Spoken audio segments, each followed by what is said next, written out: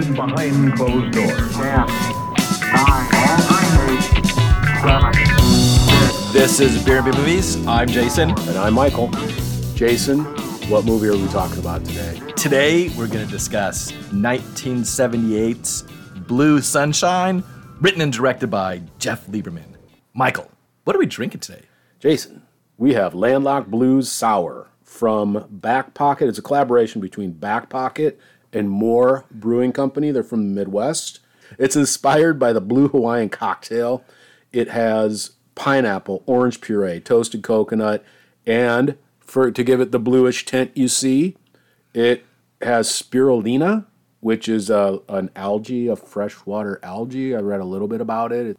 So cheers. Cheers. I don't know about you. There's a time and a place for a tiki drink. You know, Yeah. like a Blue Hawaiian. Absolutely. Yeah, absolutely. Drive those down. And this has that. It's a lighter alcohol content. Oh, yeah. Because those tiki drinks put your rate on your butt. This is good. Nice It's sour. refreshing. Oh. And they sponsored us. So this is, thank you so much, Back Pocket. Thank you. One of my trips home, they hooked me Nice. up. I went into the brewery. There, I was tasting beers, trying to decide, and I knew we had this coming.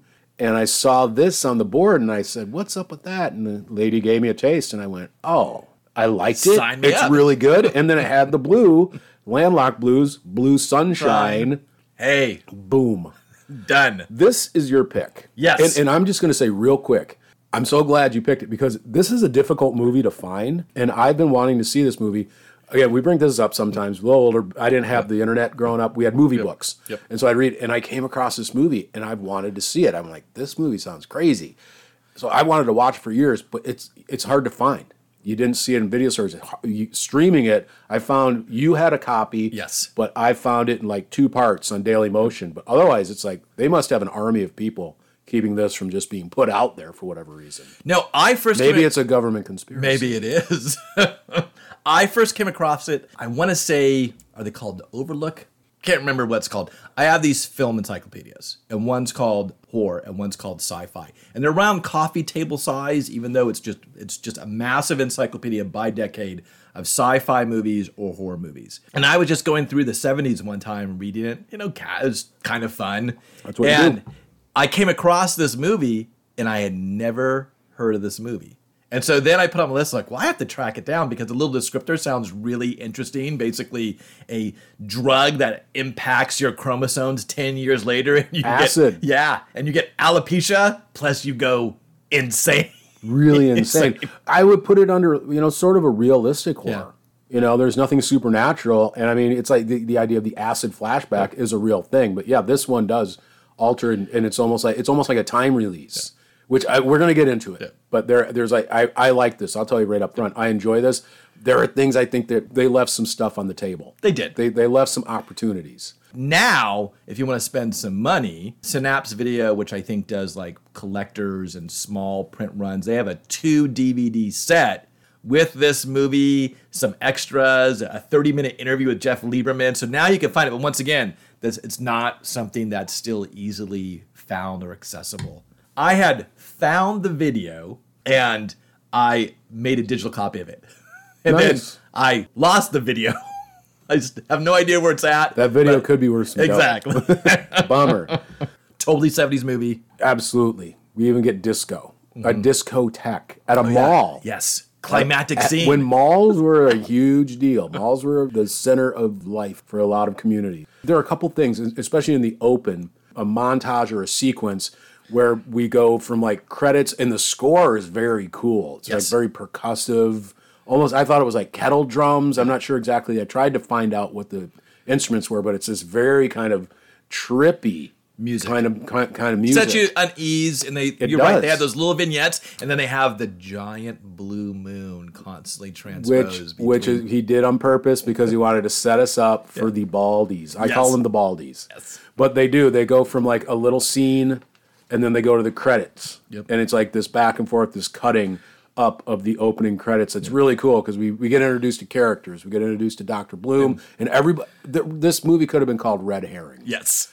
Because you just constantly are bombarded with suspicion. Dr. Bloom is one of the first guy we meet, and his patient tells him, "You look awful." Yeah. And he's got to operate on her. And he's popping pills. Later on, we learn that they're aspirin, but he's popping pills. And he's doing everybody's doing the thing where you put your hand up to your head, like, "Oh, my head hurts." In addition, every man and a lot of the women in this film, is that their real hair? Or is that a wig that they're trying to hide that their hair has been falling out because they've been impacted by this acid? Which is interesting, Jason, but it's tough because it's also, that's 70s hair.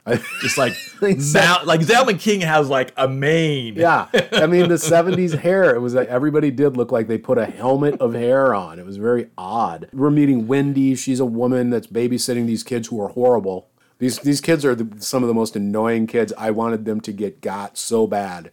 And they're watching the section of Rapunzel about her hair. Like, there's all these little red herrings. It's a movie that if you watch it the first time through, you're not going to catch up. But it's really clear. It's, in fact, she mentions it one time. But for the first viewing, I remember, like, I didn't know who Wendy was. I thought the parent of the kids was more important. But Wendy is the divorced wife of Ed Fleming, who's running for Congress. Yep. They went together when they were all at Stanford. Stanford is the key. Yes. And then we meet the O'Malleys. Barbara O'Malley is talking to Richie, the neighbor. He's got his dog. Something's up there, dropping all these little tidbits. Her husband, something's going on with her husband. They make a comment about his wig. He's not fooling anyone. Yeah. And then John shows up. He's the husband. He shows up. He's very odd. And he has a parrot that says Blue Sunshine. Yeah. Did he teach? Like, he just sat around going, I'm going to teach there was an acid I took in college. I thought it was really cool. So I'm going to teach, that's what I'm going to teach my bird. Well, even you thought the mom, there was something wrong with her because the kids come down to get a snack and she goes like ballistic and she just screams at their top of their lungs, something about like, don't touch that chocolate pudding. It's for your dad. Yeah. Like, but you know what though? I think that was just normal 70s parenting. Well, that's when Jen walked in. I go, is that how they parented in the 70s? Just scream at the top of your lungs. And then we get things really rolling because we go to this groovy 70s party. You said it, super 70s. Oh, super 70s. And we get somebody, an actor we really know well, Brian James. Yes. He's at the party. This is all he does. He's just only seen sitting in a chair, and then he gets up, starts flapping his arms like wings, and freaking out. Just being a drunk, wasted guy at a party, flying around, getting in people's faces and screaming, and everyone just kind of like, oh, Tony. And I think that was like, there was a joke among his friends because the guy goes, do you know Rodan, to this one woman he's talking about at the party? And she's like, oh, the artist. Like, no. The monster from Godzilla. Yeah. That's what he's doing. So he's the guy who's like, oh, he's going to pull out his Rodan impersonation at this party when he gets lit. Yes, and I guess it could be worse. There are people who do other things that are much worse than that. It's like, but he's that guy. But then Franny comes in. We get like, this movie doesn't waste its time. It's an hour and a half. He's a photographer. We find out and he wants to do singing. Did you ever have that happen at a party where someone's like, hey, stop everything, I'm going to do a sonata? Dean Martin actually made the song famous. Yeah. But. And at a point where everybody's excited, they're like, Franny's going to sing. Like, we're in luck at this party because this rarely happens. And it's not even, he starts it, and his buddy Jerry is there, like, they're going to do a duet. Yeah. Another thing that was just odd. And he says, no, Jerry, we're not doing a duet. I'm just going to do it. And it's not like he has this great voice. He starts singing Just in Time. It's a classic song. Like I said, everybody's done a cover of it, but the Dean Martin one, I think, was the big one. Yes. It's this great song. And he starts singing, and you're just going, there's nothing special about this voice or anything. Why is everybody...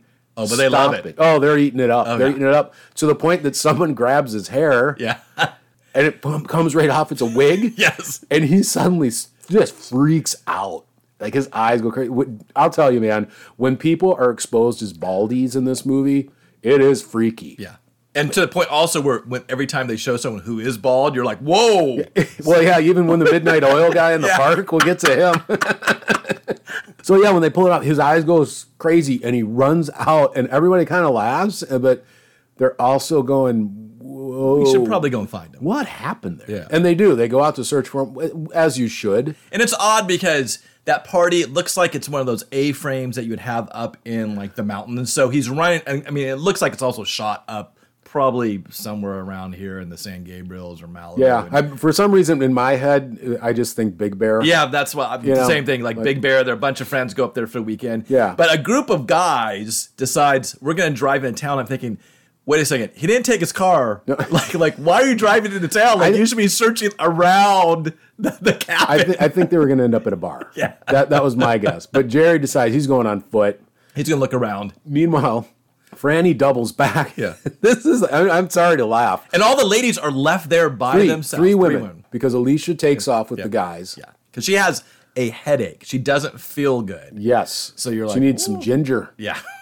Or honey. She needed honey. That's it. Yeah. So again, whoa, something might be up with her. Yeah. And just have to point out, Franny, Billy Crystal's brother. So Franny doubles back, knocks on the door, comes in, and just goes ballistic and does something that is really like, this is one scene where I'm like, oh my gosh, he shoves one of the women into the fire. Yes, and keeps pushing her. She's screaming, trying to get out. He just pushing her. I'm sorry, it's so horrible. Yeah. But I've watched it many times now, and I just was laughing. I went, oh my goodness.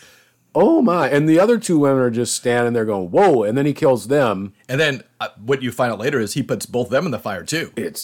And Jerry comes back and stumbles upon it. So nice search, Jerry. Yeah.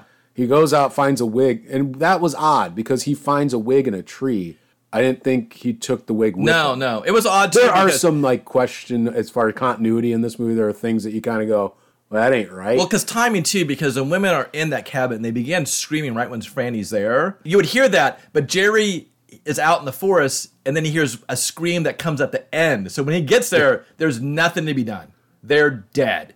And you see the first time Jerry Zipkin, and we're gonna go Jerry or Zipkin or Zippy. Zippy, they call him Zippy. You choose. What do you choose? I like Zipkin. It's really Let's go Zipkin. okay. Yeah. So Zipkin shows back up, and he is just horrified. Yeah. And As he should be. Zalman King, as an actor, has two switches: passive and then complete hysterics. There's no in between. And Jason, I did find out the Lieberman, the director, instructed him because you have these people freak out. They go from seeming normal to complete freaking out, shoving people into fireplaces. Yeah. And he told Zalman King to act crazy so that people were constantly thinking. Question is, he might be one of the Baldies. Yeah. And it really, it was bad. It was bad direction. It really was because he like you said, he just starts screaming in someone's face. It almost goes, he goes Godfather Pacino to hoo-ah Pacino, over the top Latter-day Pacino. He just goes from there, the pendulum swings really, really bad. Franny is sticking around there for some reason. They start fighting and there's a chase and Franny runs in front of a truck and gets hit. And this is again, strange, but this is where we get the Hitchcock thing. Jerry runs away.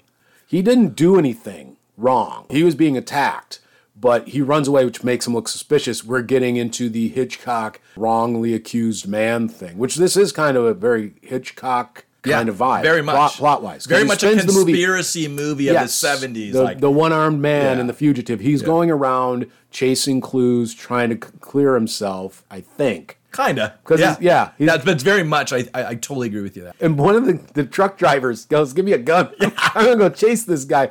And Jerry runs back to the house. Yeah. So eventually we jump to a scene where everybody's come back from the town, the three men. They find this house. The police are there. The police are interviewing everybody. And no one, right off, like you said, they're focusing on Zipkin.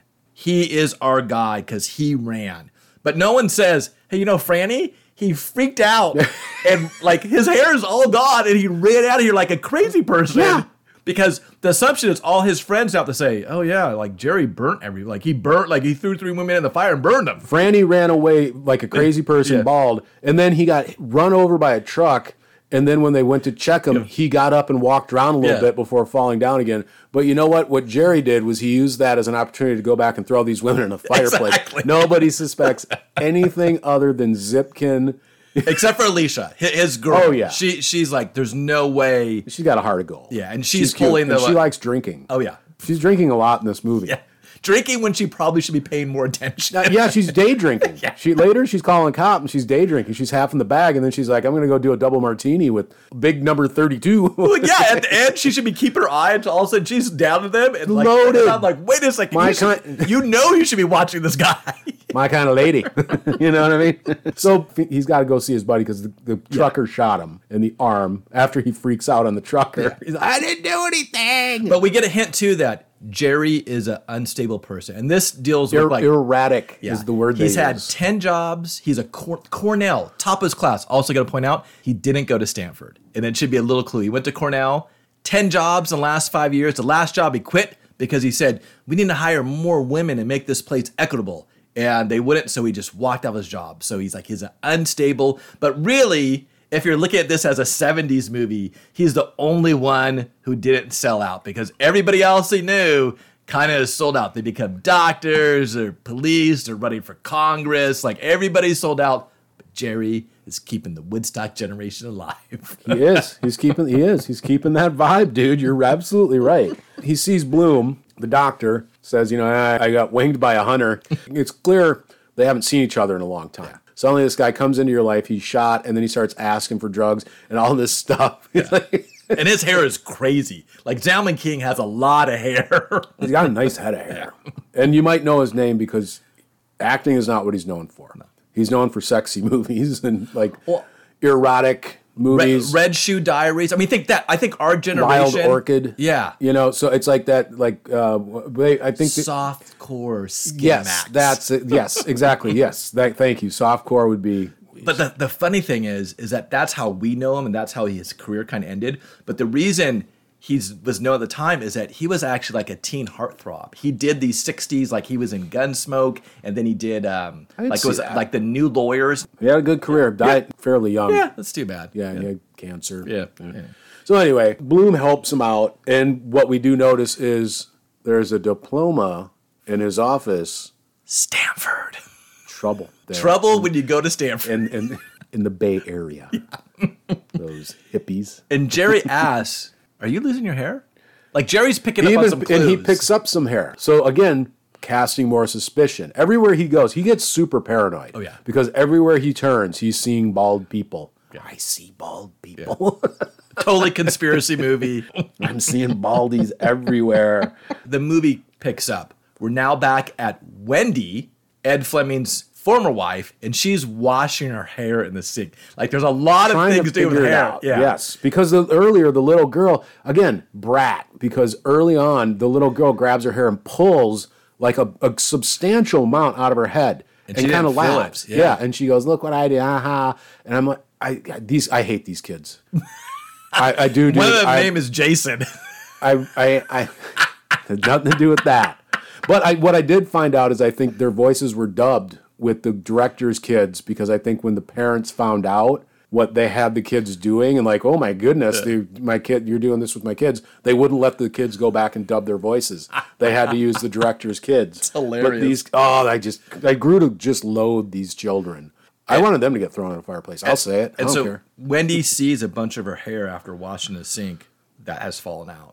And she is kind of anxious. And this is I love these things because the neighbor's like, let me pour you a cup of coffee. Because when you're anxious, like, let me give me a cup of coffee, maybe a cigarette, really calm you down, calm your nerves down. Cigarettes, I don't know. I used to smoke. But also what I love is her neighbor, she's really upset. And her neighbor just goes, when's the last time you got some? Yeah, exactly. I read Cosmo, and if you're not getting some on a regular basis, your hair? Your hormones will impact and you'll lose your hair. You lose your hair if you're... Another reason not to read Cosmo. Yeah, exactly. And they bring up Ed Fleming. It's been a year since they broke up, so there's a connection here. Yeah.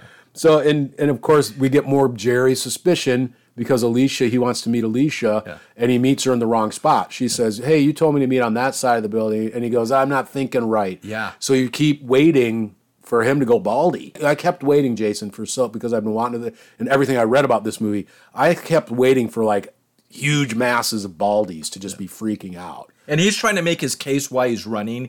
He says he pushed Franny in front of the truck and no one would be a witness for him. And then therefore, and he was like, I can't go to jail.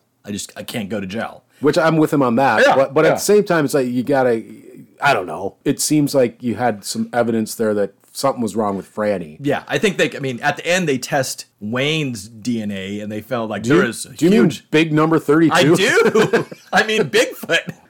But what's great, Jason, is as he's talking to Alicia, he sees someone reading a paper and it talks about this dad in Glendale who went back crap and murdered his whole family and committed suicide. And there's a picture of, it's John Ritchie of the Glendale Richies. Yes.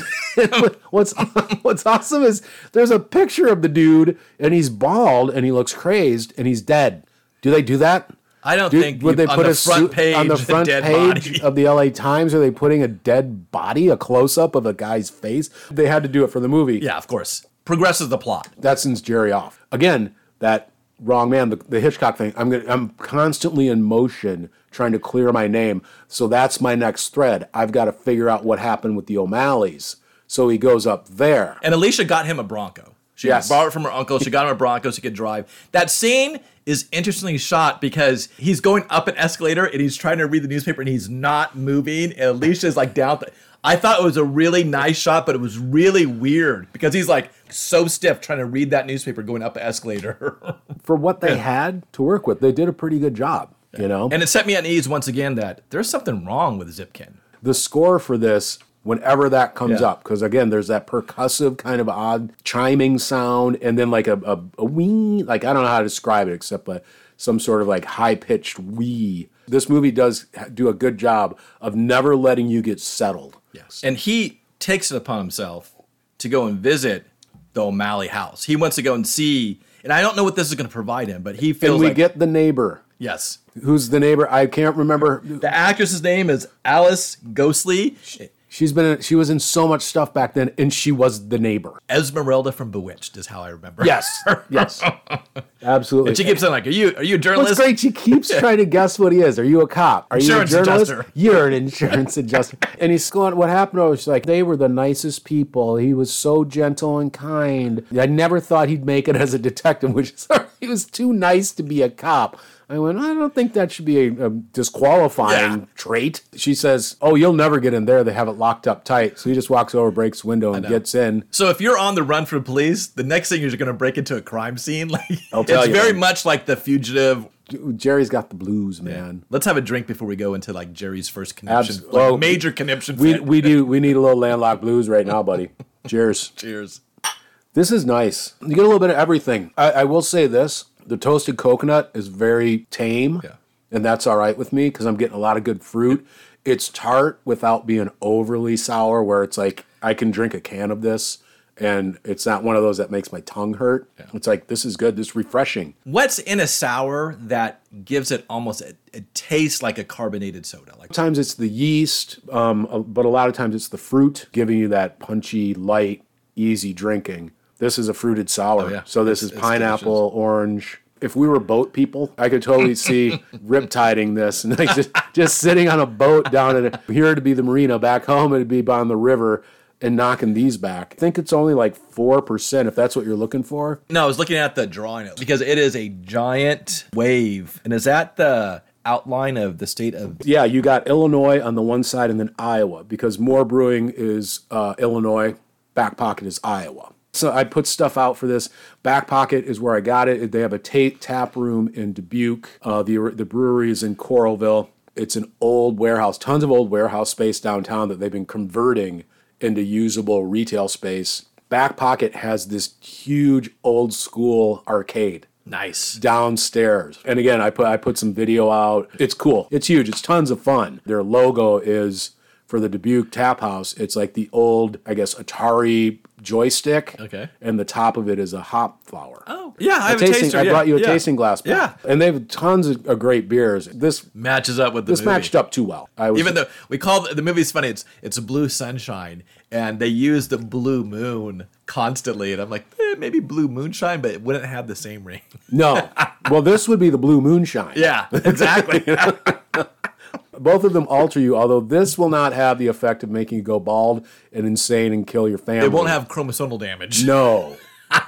No. Because again, we get into Jerry suspicious because he gets into the house and he starts walking and he's hallucinating as if he's there when all of this happened, because You see crime scene tape. The guy and blood murdered his still. wife, like 2 kids, I think, and the neighbor and his German Shepherd came over and he murdered them and then killed himself. Yeah. This is a house. You don't want to watch There's it. going to be some haunting in this damn house. And he hears all that sound, and he has a conniption fit. And he's like, ah!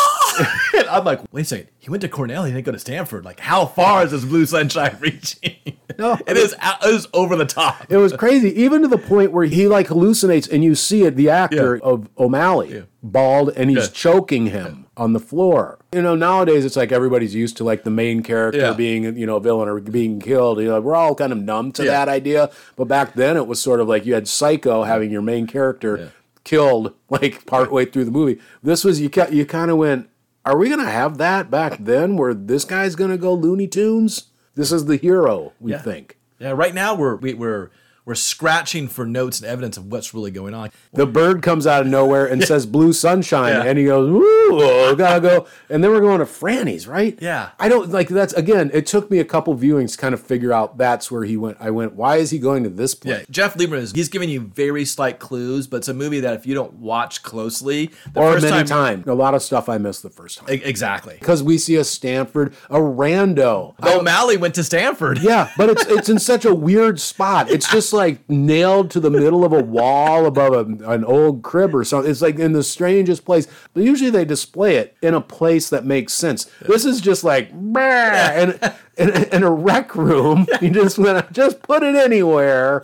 I mean, but yeah, the bird comes out, it says blue sunshine. It's the only thing it says, and that makes him go, I better go to Franny's. And he goes there, I want this poster. It's a poster of Ed Fleming from like 10 years ago, and he's got blonde hair or something, and it's this really great late 60s trippy poster. He's looking up in sort of this... Like Timothy Leary. Exactly. And there's rays coming out of his head. I want that poster so bad. I would do anything to get that poster. Because it's a hoot. He's shirtless. Yeah. And yeah, he's the guru. And underneath, do you remember what those little...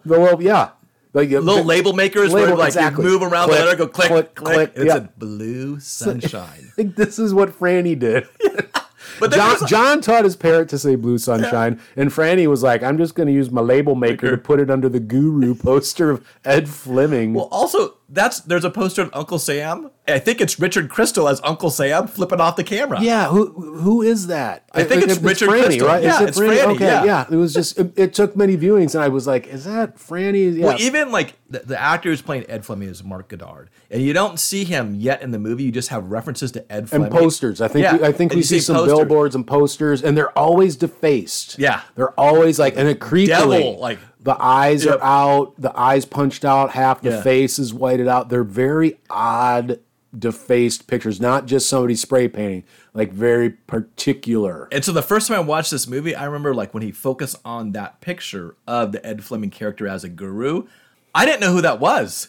I never put together until like we do a dissolve too. to a poster. Yeah. They do a good job. But the first time I watched it, I wasn't paying attention closely. I'm like, okay, that's a good dissolve to go from a transition. But I didn't think I was like, oh, that's him. Okay. And it makes complete sense. That is him. That was one thing I did get the first time. The Stanford thing, all the diplomas, I think I missed. So of course now he's got to go see Ed. He's at a campaign event on the outside in the parking lot of a mall. And I think Lieberman was in big to the puppet mafia. Because this is where we get way too many mentions of the puppet people. What the F is going on there? Full disclosure, I did acid when I was younger. And when we get to the puppet show, I thought I was having an acid flashback. It was the most absolute insane thing. Crazy. So anyway, he goes to visit this guy because he's like, maybe this is the connection. Yeah, maybe. And also, when you're at Franny's place, you see pictures of Zipkin, Jerry, with Franny. So you know that they're all, like, this is a loose circle of friends. Yeah. And that Franny also went to Stanford. Yes, exactly. These are like the low rent Abby Hoffman group. Yeah. You know, how all of those big people were like very connected, but these were the lesser knowns. So this is the first time you really see Mark Goddard, who will always be Major Don West to me from Lost in Space. That's fair. Playing Congressman Ed Fleming, running for Congress. That old school man's man look about him. Exactly. Good looking guy. And at the campaign event, he gets a notification that there's someone who wants to speak to you. And he's like, oh, okay, I'll speak. Clearly thinking that's probably some constituent. And like he's a politician. He's a politician. He's going to speak. Someone's got to get like greased, you know. Yeah. And he's having a discussion with Zipkin. And Alicia's with Zipkin at this time. And he has a discussion. And Zipkin's like, oh, I'm sad to hear about Fran and everything. And he seems fine until the mention of Blue Sunshine. And then he gets cagey. Really cagey. And we see earlier when we first see him that he's kind of a crank. Like this guy behind the scenes, he's a hard driver. But yeah, there's a absolute change. He gets cagey, standoffish. Exactly. And that's when Wayne, his right-hand man. Security guy almost. Yeah. Who's working for free. But has an expense account. Why is he working for free? I don't know. But he's a big fella. Yeah. Football player. Yeah. Big number 32 we find Stanford. out. Yeah, Stanford. Loved acid. Like that's what it says. Where we learned loves acid. Under his picture, big number 32, Stanford loves acid. And you're looking at both his hair and Ed Fleming's hair, and you're like, are those wigs? They're like hair helmets. His hair is, you could set a watch to that, you know. But as he's talking to Jerry, that is when Wayne introduced, he spots Alicia, and she's cute. Yeah. She's got Peggy Fleming hairdo kind of thing going on, right? I think that fair? Yeah, That's absolutely. Peggy Fleming, you know, that very popular hairdo. But he sees her, so he's like, I'm going to make time with her. And that's what he does. He says, hey, how's it going, you know? Yeah, I went to school with him. I played football at Stanford. You ever hear, because we've been saying this, but this is his pickup line. Yeah, I played football at Stanford. You ever hear a big number 32? She's like, no. Must not have made an impact, Wayne. No. Yeah. No Jim Plunkett, you. But this is also the point where, as Zipkin and Ed Fleming have a discussion, chief of staff or assistant comes out and is like, I got the puppet people on the line. They mentioned the puppet people, I think, 2 or 3 times. What did I tell them? Sequence. Yeah. Why are they talking Was about that puppets? a thing in the 70s? Having puppeteers Ooh. at your campaign events? And not like big crazy puppets. They're like little hand-punching Judy puppets. Yeah, It's very strange. It was odd. And the cop, Lieutenant Clay, Yeah. who likes a good sweater. Was it Starsky or Hutch who Yeah. wore that sweater? Was it David Soul or... I think they both wore one of those sweaters sweaters at different like times. that? Yeah. Yeah. So, yeah, he's been on the trail. And so he shows up, and Alicia, I think she's running interference. I think it's twofold. What do you think? She wants to get away from Wayne because Yes. Wayne is kind of coming on to her. A little creepy like. Yeah. And, Too heavy. and also, Zipkin's wanted. And so she runs over to talk interference, and then we get a car chase because why not? It's the 70s. You got to have a car chase. Yes, and You know? and Lieutenant Clay is driving like kind of I can't remember what kind of car it is, but it is that great 70s car with like the back roof is like back part of the roof is like that leather or something. It's a very vinyl. It's very odd, and he gets in a chase with Jerry and his Bronco. Fortunately, he's got a Bronco because he ends up driving away up four-wheeling. Yeah. It's a funny little car chase. He gets away from Lieutenant Clay, and he meets back with Alicia. Similar place somewhere. It's actually... Sherman Oaks, I don't know. No, it's in downtown LA. It's right next to the Grand Park area. Yes. Did you see at one time when she's crossing the bridge, there's that weird piece of art called the Trifarium or Trilarium or something like that? It's all in that one location they're meeting because those are some of the downtown City Hall buildings around them. But he meets back there with Alicia. Well, she brings up Stanford. She brings up Wayne Mulligan, old number 32. Literally, you almost see a light bulb go off over Zipkin's head because he goes, whoa. And he thinks of David Bloom's. Bloom. He thinks of the O'Malleys, Stanford. Ed Fleming went to Stanford. Franny went to Stanford. All these people, that's the connection. And he asked Alicia, research anyone that Fleming knew back in his Stanford days. And what he's going to do is he's going to go and hide in Dr. Bloom's closet and scare the crap out of him after surgery. Well, because we get suspicious of Bloom. Bloom's going into surgery. You're doing a lot of close-ups of very tense eyes, and he's sweaty, and he's very short with his nurses, the assistants, and the doing surgery. And Zipkin's even watching him, and you're like, ugh. You're waiting for that moment of him to just go, ah. Crazy during surgery. Dr. Giggles. But yes, or there's an X-Files episode where a guy's doing liposuction, and he just ends up freaking out and killing the patient, which is very uncool. And the old lady from the very beginning of the scene dies on the operating table. It's sad. It's sad. Yeah, it's really a bummer. But it wasn't. It just happened. Yeah. He lost the patient. It wasn't anything he did. Zipkin is hiding scares the bejeebers out of him. And he pulls on the doctor's hair. And he's like, what are you doing? Jason jumps out of a closet. Yeah. Yanks your hair. Freaky pulls hair. I mean, you're throwing hands. Yeah. Again, I think he punched somebody. Do something. And you get a big explanation now. Yeah, because Bloom went, and he said, dude, you went to Stanford. Did you ever hear Blue Sunshine? He said, and we find out Bloom sold acid. And he said, Never to his friends, though, because he didn't know what was in it. Yes. Well, at first. What kind of doctor is this? Yeah. Well, at first, Jerry's thinking, oh, dude, you went there. You took Bloom. Ed Fleming. Did you? And he's like, yeah, I scored from him. And he went, well, then it's not that. It's not the Stanford connection because you took it. And he said, no, I didn't. I only sold it to strangers for tuition. Nowadays, you know how much acid you'd have to sell to pay for your tuition at Stanford? If you're not scholarship, you got to sell a lot of acid, Jason. And he says, I never fooled around from acid. I just bought it and sold it for a small profit. And he goes, I never took a chance to sell it to friends, only strangers. And then as Jerry's Zipkins explain his theory, the doctor's like, wait a second. So you're saying the person gets alopecia totalis and insanity? He's like, I've never heard of such a thing. And what's great is Jerry comes up with the idea, he goes, can I get a bunch of tranquilizers? Yeah. How can you stop a crazy person? What would it take? So you got to take a blood to test to see if anything happened there. Yeah. Not sure if that's true or not, but it's like, can I get a bunch of horse tranquilizers? I forgot to write down the name of it. And Dr. Bloom's like, dude, I could lose my license. Yeah. And then he goes, right. Yeah. You're a good friend, Zipkin. I'll give it to you. We now transition to another Ed Fleming campaign event. And he's sitting there talking to, it's outside, it looks like it's the Grand Plaza area of downtown LA. Alicia's there because she's supposed to meet Zipkin. The big number 32, Wayne Mulligan, spots her and he's like, I'm gonna make another move on this woman. And he does a bad job. He does a bad job because he's very aggressive. Where he grabs her like, because she's like, oh, I'm just window shopping. He's like, okay, let's go shopping, and grabs her. And he's like, you go with that guy? Like referring to Zipkin. But then you get a hint that maybe Wayne, because a car goes by and honks. A truck. And he screams and he grabs his head. Yeah. I think he says, you goddamn trucks. Yeah.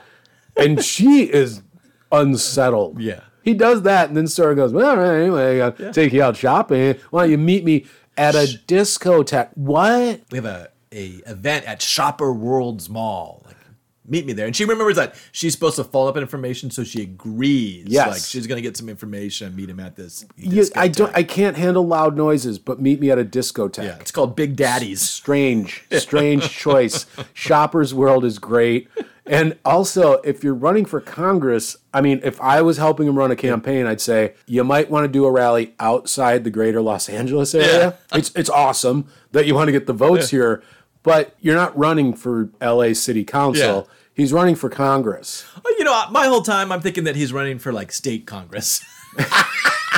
Even then, you might want to visit Sacramento or San Diego. You might want to get outside of one city. He seems a little small scale and like having puppets and doing mall events. Like, maybe that's what happened. I thought it was grander. I thought Congress. I thought the U.S. Congress. But even statewide, you want votes outside of L.A. But anyway, that's neither here nor there.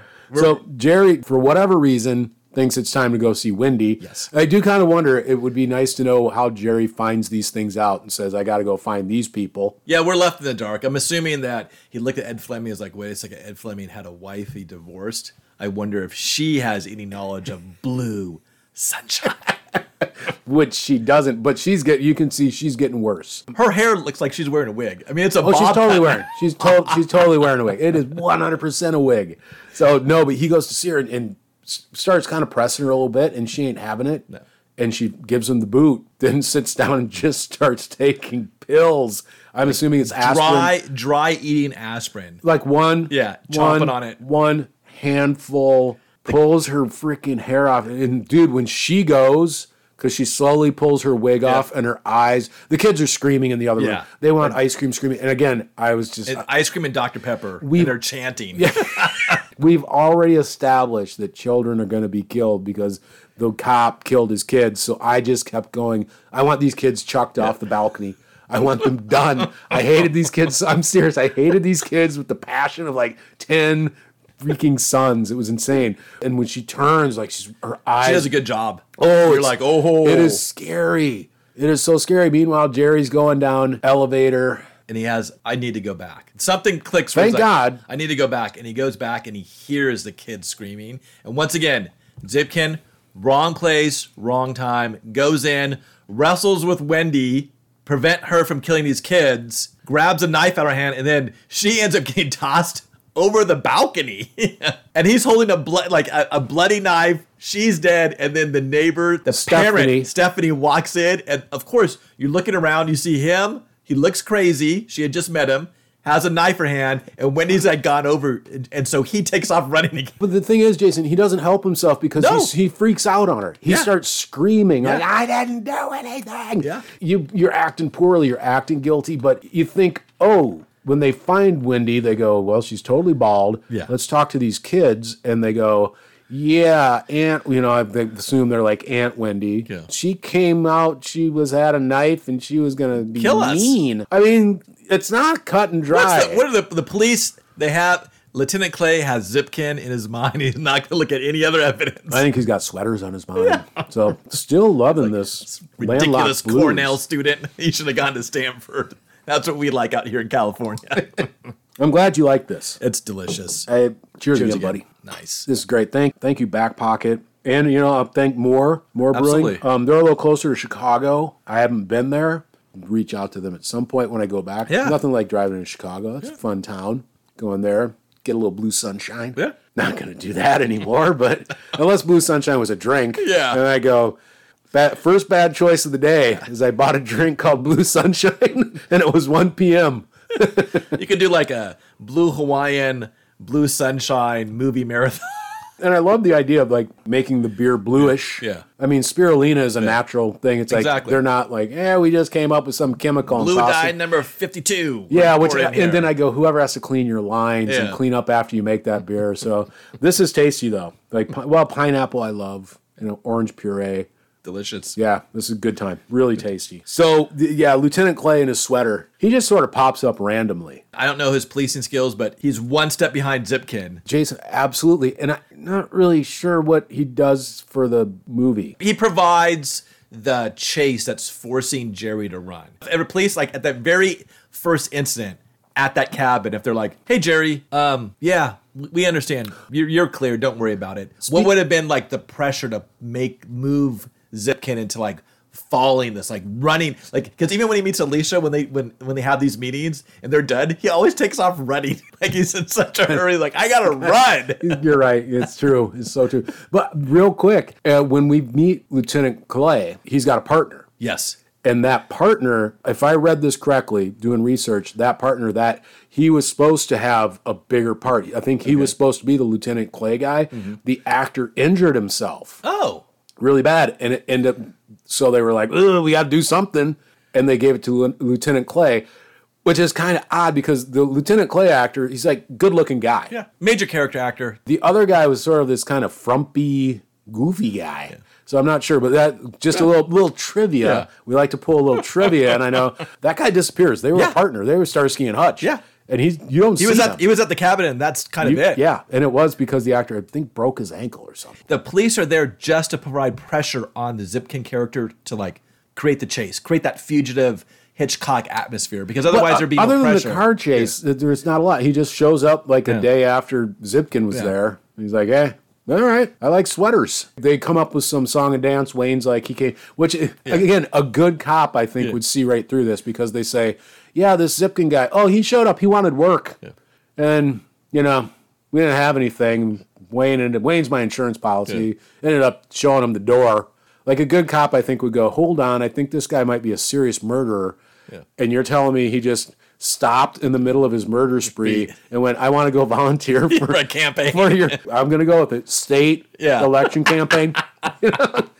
I think Lieutenant Clay might be imbibing. It's like maybe he's smoking a little grass or something. He's quietly quitting. He's just doing his job. But that's it. 9 to 5. I don't even want to get into that. Quiet quitting. I hate that. So no, but we get to, for me, a really weird scene at MacArthur Park. What's going on? Zipkin is sitting on a bench waiting for Bloom and his horse tranquilizers. And this junkie walks up and just sits down next to him and starts talking and being buddies and acting like they know each other. Yeah, and acting like he knows what is Dr. Bloom, too. He's like, there he is. There's my man. There's my guy. And I'm like, is Dr. Bloom also like a pusher now, too? Like, does he? But he's not, because he said, I feel like a pusher. He's like, I don't like being here. But the dude, it's so strange because he comes up and what does he call him? Like Charlie or John or something? Johnny. Which is really close to like Jerry. So I'm like, but I think he's just a junkie who's like, oh, you're a junkie and I'm a junkie. He's putting his arm. He's like, hey, you can't be like that. It's really weird. And then some rando bald dude who looks like the lead singer from Midnight Oil, he just stops and Jerry sees him, kind of freaks out because the guy does stop and look at him with these big, Coke bottle glasses and just smiles and stares at him, which is odd. There's an oddness. I would go, never going to this park again. And honestly, I'm thinking, MacArthur Park, still a lot like that. Hasn't changed. Is that what the song's from? Is it from that park? Yeah. It's that park, right? Yeah, exactly. Here's the thing, Jason. Bloom has now heard all about this, like Zipkin is wanted and a bunch of murders and all this nonsense. He still shows up with the tranquilizer that he said could take down an elephant. And he goes, hey, man, here's your stuff. I don't want to see you again. I haven't seen you in forever. Yeah. You show up, you were shot, and then you show up and you want tranquilizers, and then I hear you might be a big murderer. I'm going to give you some. Don't show back at the hospital. Don't show at my office. Yeah. But at the same time. But by the way, here's tranquilizers. Well, because Zipkin goes like, well, what I'm saying is true. And he's like, hey, I still believe you. That's why I'm giving you this. And then he gives him that one piece of info. Oh, I was looking at the yearbook. So that's what I go back and do for you. It reminded me there was a football player. Loved the ass. Wayne Mulligan. Yes. It's also like another light bulb. Oh. I love that he took time out of his day to go, I'm going to go back and look at my college yearbook. And I didn't even know they had college yearbooks. The same thing. Like, I didn't realize that they had college yearbooks. I mean, I don't know. I went to a school that at the time had like 28,000 students. Like, that college yearbook's going to be huge. I went to the University of Iowa. Well, Stanford. The Ivy League of the West. Oh. So now we get Alicia who's doing some day drinking. She calls Clay. What is that beer? I looked. I could not figure it out. It's like Balla, and then I can't Ballantine? Something L. And could it be Ballantine? Because I did the same thing. But she gets on the phone. She's just putting a beer down, which, that's what we do. Well, I'm not even sure what Alicia does for a living. And Jason, here's another odd thing. She talks about the test. What test? How do we know about this test? How do you know about a test? What is this all about? We need to test Wayne Mulligan. Yeah, and she just drunk in the middle of the day. She's like, oh yeah, by the way, I'm meeting him at a discotheque. It's like, I think she just wants the drinks. Yeah, and I think she says, listen, Lieutenant Clay, I know you've been pestering me. I'll give you Zipkin if you get Wayne Mulligan's blood tested. Yeah. And he's like, deal. Yeah. like he doesn't even think about it. He's like, done. Yeah. And stop drilling. You struck oil. I'm doing deals. I'm going to get my best sweater. Exactly. And he's just chilling at his office. Yeah. It's like, I got a little tired of chasing that mass murderer, possibly. Yeah. The pellet gun scene, which... Way too long, not necessary. And that guy was weird.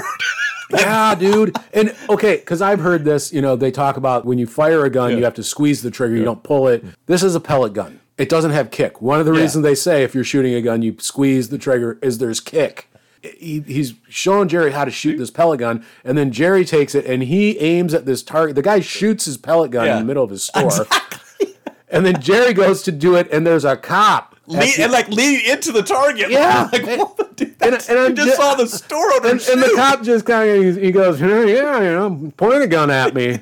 I mean, what the hell? I don't think that's how it works. And I'm not going to find out. Even if it's a pellet gun, I think a cop just goes, if you're pointing a gun at me, things are going to go bad. So now he's got his gun, and... We're leading up to the climax. Shopper Worlds, boom. Ed Fleming event, big deal. And remember, this Shopper Worlds mall has a nice discotheque called Big Daddy's. Maybe that was a thing. Because I know most malls had like at least one decent restaurant or something, but discotheque, was that a deal? Tell me. Disco era is gone. Even malls, I'm surprised that they're still lasting. At this time, though, malls were huge. Oh, huge. Yeah. Huge. I mean, that was like a center of but we get, culture. we get to one of the weird. It really was, dude. Hey, this is right. Dawn of the Dead came out the next year. Exactly. The malls were kind of the center of the social world. And he's trying to say, I think, about the 70s, like this cynicism, like this is where we led to. We had this huge generation of like, we're going to solve issues. What was it? The me generation. Yeah. And was now, the 70s. Yeah. Now we have Ed Fleming, a former pusher at Stanford, now having a political campaign at a mall with a discotheque. And the only person who understands anything that's going on is this one guy who refuses to bow. Emotionally imbalanced Jerry Zipkin. Yeah. But Jason, this is the puppet show. All the mention of the puppet people. They are the small little puppets that you would have at a kid's birthday party. And it's Barbara Streisand. It looked like that puppet, what was it, Madeline? You remember that? Yes, absolutely, yeah. Or the Land of Make-Believe. Yeah. Small, but not that big of a set. It's Yeah. a small, and they just cut, and it's just a black background and this puppet. It was weird. Oh, my goodness. And the people are digging it, though. The Oh. campaign people are like, best entertainment ever. Eating it up. Mulligan and Alicia are at Big Daddy's discotheque at that mall. And this is a Makes going discotheque. In the middle of the day. I mean, I know there's a lot of coke and My stuff assumption going is on. this event is at dusk, but even so, a discotheque at 6 p.m. because you're not going to have a political campaign so late at night. You're going to have it like in like the early evening. Yeah. But this discotheque is kicking Hopping, at man. like 5, 6 p.m. Boy, and Wayne is he's going, I made regretful decisions because he's sitting at the bar and he's just sweating profusely and he looks miserable. And she shows up and she goes, I'll do a double martini with 2 olives. And I'm like, I like your style. Yeah. I like your style, Alicia. I'm going to drink my way through this caper. You know what I mean? It doesn't dawn on her, I should be really keeping track of this guy because might be something. Because I'm assuming at this time, Zipkin has informed her, hey, watch him. He also went to Stanford, loved the acid. I mean, I guess. Yeah. Wayne's goes, I got to go to the bathroom. Yeah, and he's been gone for like 20 minutes. Yeah, which is, I mean, if anybody goes to the bathroom for 20 minutes and you're on a date or something, I'm like, this date's over. Oh, she's sitting there drinking. So She's letting it rip. yeah, I love it. She's happy. Put it on his expense account Yeah, is what I'm exactly. thinking she's doing. Yeah, Lieutenant Clay shows up and she goes, oh, he's been gone for a while. Yeah, she goes, I'll go and check on there. And he's in there. And he ain't doing well. No. And a dude Head in the sink. Yeah. And not he's good. for 20 minutes. And the guy's like, he's been there a while. And he goes, come on, let's go, buddy. And that's boom. Hair comes He's off. a baldy. Not good for Lieutenant Clay. It looks like big number 32 who loved acid. yeah, tosses Lieutenant Clay around like a rag doll. And trashes the disco. Yeah. And I think that was another thing that Yeah. Lieberman was saying. I hate disco. Yeah, trashes it, and then somehow mob riot at the campaign event. Like It's great. There's a crazy man in a disco. Yeah, he comes out, and everybody just starts fleeing, interrupts the thing. Like no sense, just complete chaos. And somehow out of this, Fleming spots Zipkin and goes, I'm making a citizen's arrest. I want Wayne to come beat you up. Zipkin flips out again. He's like, it's your fault. Yeah. Runs. They do a little cat and mouse with crazy Wayne, bald, being crazy. In the mall, record section. Jerry walks of pennies. Jerry walks by the wig department. Oh, yeah. And he almost shoots a bald mannequin. A lot of this boop. Yeah. Ooh, don't shoot me, sir. And then he finally gets the drop on Wayne. Boom. And takes Wayne Goes down. down, but we have a little more. The title cards come up. Yeah, this is an example of, in the 70s. I mean, honestly, when I described this movie, I said this was something that would be on like ABC's $1 Million movie. Because then it's like a true event where it's like, one, Wayne Mulligan's blood was tested and he had chromosome damage. He is now in Alhambra State Sanitarium. Okay, did you look it up? Is that a real place? Alhambra's a real place. I don't think there's any ever state sanitarium in Alhambra. So the government took him. Yeah. He's not right. Yeah. But we also find out 255 doses of Blue Sunshine are unaccounted for. Bum, bum, bum. Blue Sunshine 2. Yeah. But at the same time, I'm not 100% sure, but I think like acid, 10 years, this is 10 years after. I don't think acid, Has a shelf life like no, that? I don't think it lasts that long. I think it gets really weak. But I don't know. I'm no scientist. Well, I thought you had, like, you talked about what happened to Wayne, you talked about, but you didn't mention, like, Ed Fleming's career, ended, or Jerry Zipkin still on the loose. Still be hunted. Lieutenant Clay bought a new sweater and enjoys it. Enjoys the hell out of that sweater. And that's the end. Well, let me ask you, since it was my movie choice, would you recommend it? I would. So a couple of issues. First and foremost is Lieberman's poor direction to tell Zalman King act crazy. That really messed up the movie. Second, There was enough red herrings not to have that. we didn't need that. And also, he took it to such an extreme that it was like, you're scarier than the Baldies. So the other one was leading into this, I'd always read it sounded as if this was Ed Fleming's plan, that he had some conspiracy where all these Baldies were going to come up and kind of freak things out for his benefit or something. I would have liked to have seen, like, instead of just a Baldy here and a Baldy there, it would have been great, like in the park, to have a bunch of Baldies, like a bunch of people freak out at one time. I thought I was hoping for a little, like, army of Baldies kind of thing. Like Wild in the Streets when they're throwing acid in the water reserve. A little bit. You know, I was kind of hoping that there would be a little more of that. But absolutely, I would recommend this. It's a fun little movie. The score is fantastic. I love that Hitchcock feel of the guy who's trying to piece together this puzzle. He's drawn into something and has to piece it together. And he doesn't have a lot of control. Like he, and he's being chased by the police. Basically, you're the seat of your pants. Yeah. You're just figuring it out. What about you? I would recommend it. I enjoy the movie. It's different. It does remind me, of this $1 million movie kind of idea. Also like an adult after school special with that true event at the end. Jeff Lieberman, the movies I know him of, he did Squirm. Was it Wait Until Dawn or Just Dawn, a slasher movie? Yeah. He did this. He did Remote Control. He did Satan's Little Helper. He makes odd little movies. Not a lot, but odd movies. I think he did more screenwriting, Yeah. it seemed like. It's just odd, and it has enough of these quirky beats where, I don't think he ever intends to go out and make cult movies, but it's one where, like, it's just, like, the fact that the threat comes from someone being bald. You got to have some sort of trait Yeah. that sets you apart. I mean, like pitching this to a big studio, I can only imagine how fast you get laughed out. And you're right. They could have done a more conspiracy where Ed Fleming was trying to get, like, he could have come on as one of these arch conservatives as we're moving into 80s and we see Reagan. He could have been the arch conservatives and saying, like, I'm going to get a lot of people, like, to show what drug abuse does. And then we're going to be like this hard pressed anti-drug and like that. And I think I told you before we did this episode that I said this would probably have been a better anti-drug PSA than Just Say No. yeah. It really did, because as somebody, who did a little stuff when I was younger, I went, whoa, boy, because Glad I didn't get any of that blue sunshine. absolutely. I mean, this is nuts. I mean, I don't want that, A funny piece of trivia is that Ray Young, Wayne Mulligan, big number 32. Also died young. Yeah. And he played, so Croft Superstars,